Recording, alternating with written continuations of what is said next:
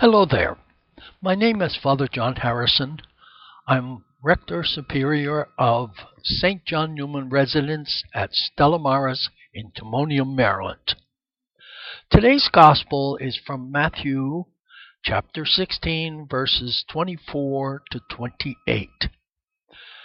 Human beings aren't naturally wired to deny themselves. Like young children, we want. That's why when we read Jesus' words in the Gospel today, we might cringe a little. The truth is, most of us aren't called to live the ascetical life of a monk. However, our day-to-day lives offers us plenty of opportunities to deny ourselves.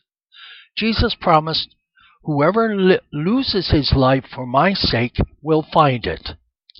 So what are these little losses that can help us find more abundant life in Christ? For starters, you may have to lose a few extra minutes of sleep in the morning so that you can have enough time to pray. Or maybe you need to give up an evening in front of a TV so that you can sit with our Lord in adoration.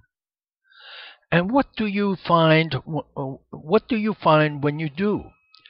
The love, the mercy, the comfort that the Lord longs to give you.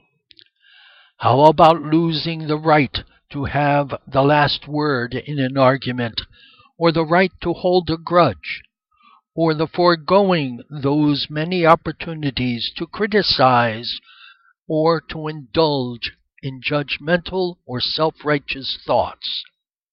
In the long run, you might find your relationships becoming more loving and fruitful. There's always the loss of income that comes with a charitable donation, and volunteering for a parish ministry usually means giving up some free time. But there's also the joy and satisfaction you get from giving of yourself and providing for the needs of other people. Self-denial and self-discipline can be difficult, especially when we don't see any immediate fruit coming from them. Yet Jesus promises a reward even greater than the ones we can receive in the life, the privilege of one day living with Him in His heavenly kingdom. What is God asking you to lose today?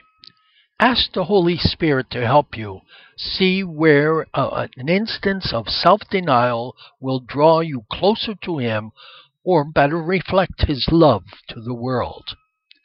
If it seems too simple, do it anyway. It might just be another step in finding your life in Him. That's our message for today. May God bless you and have a great day.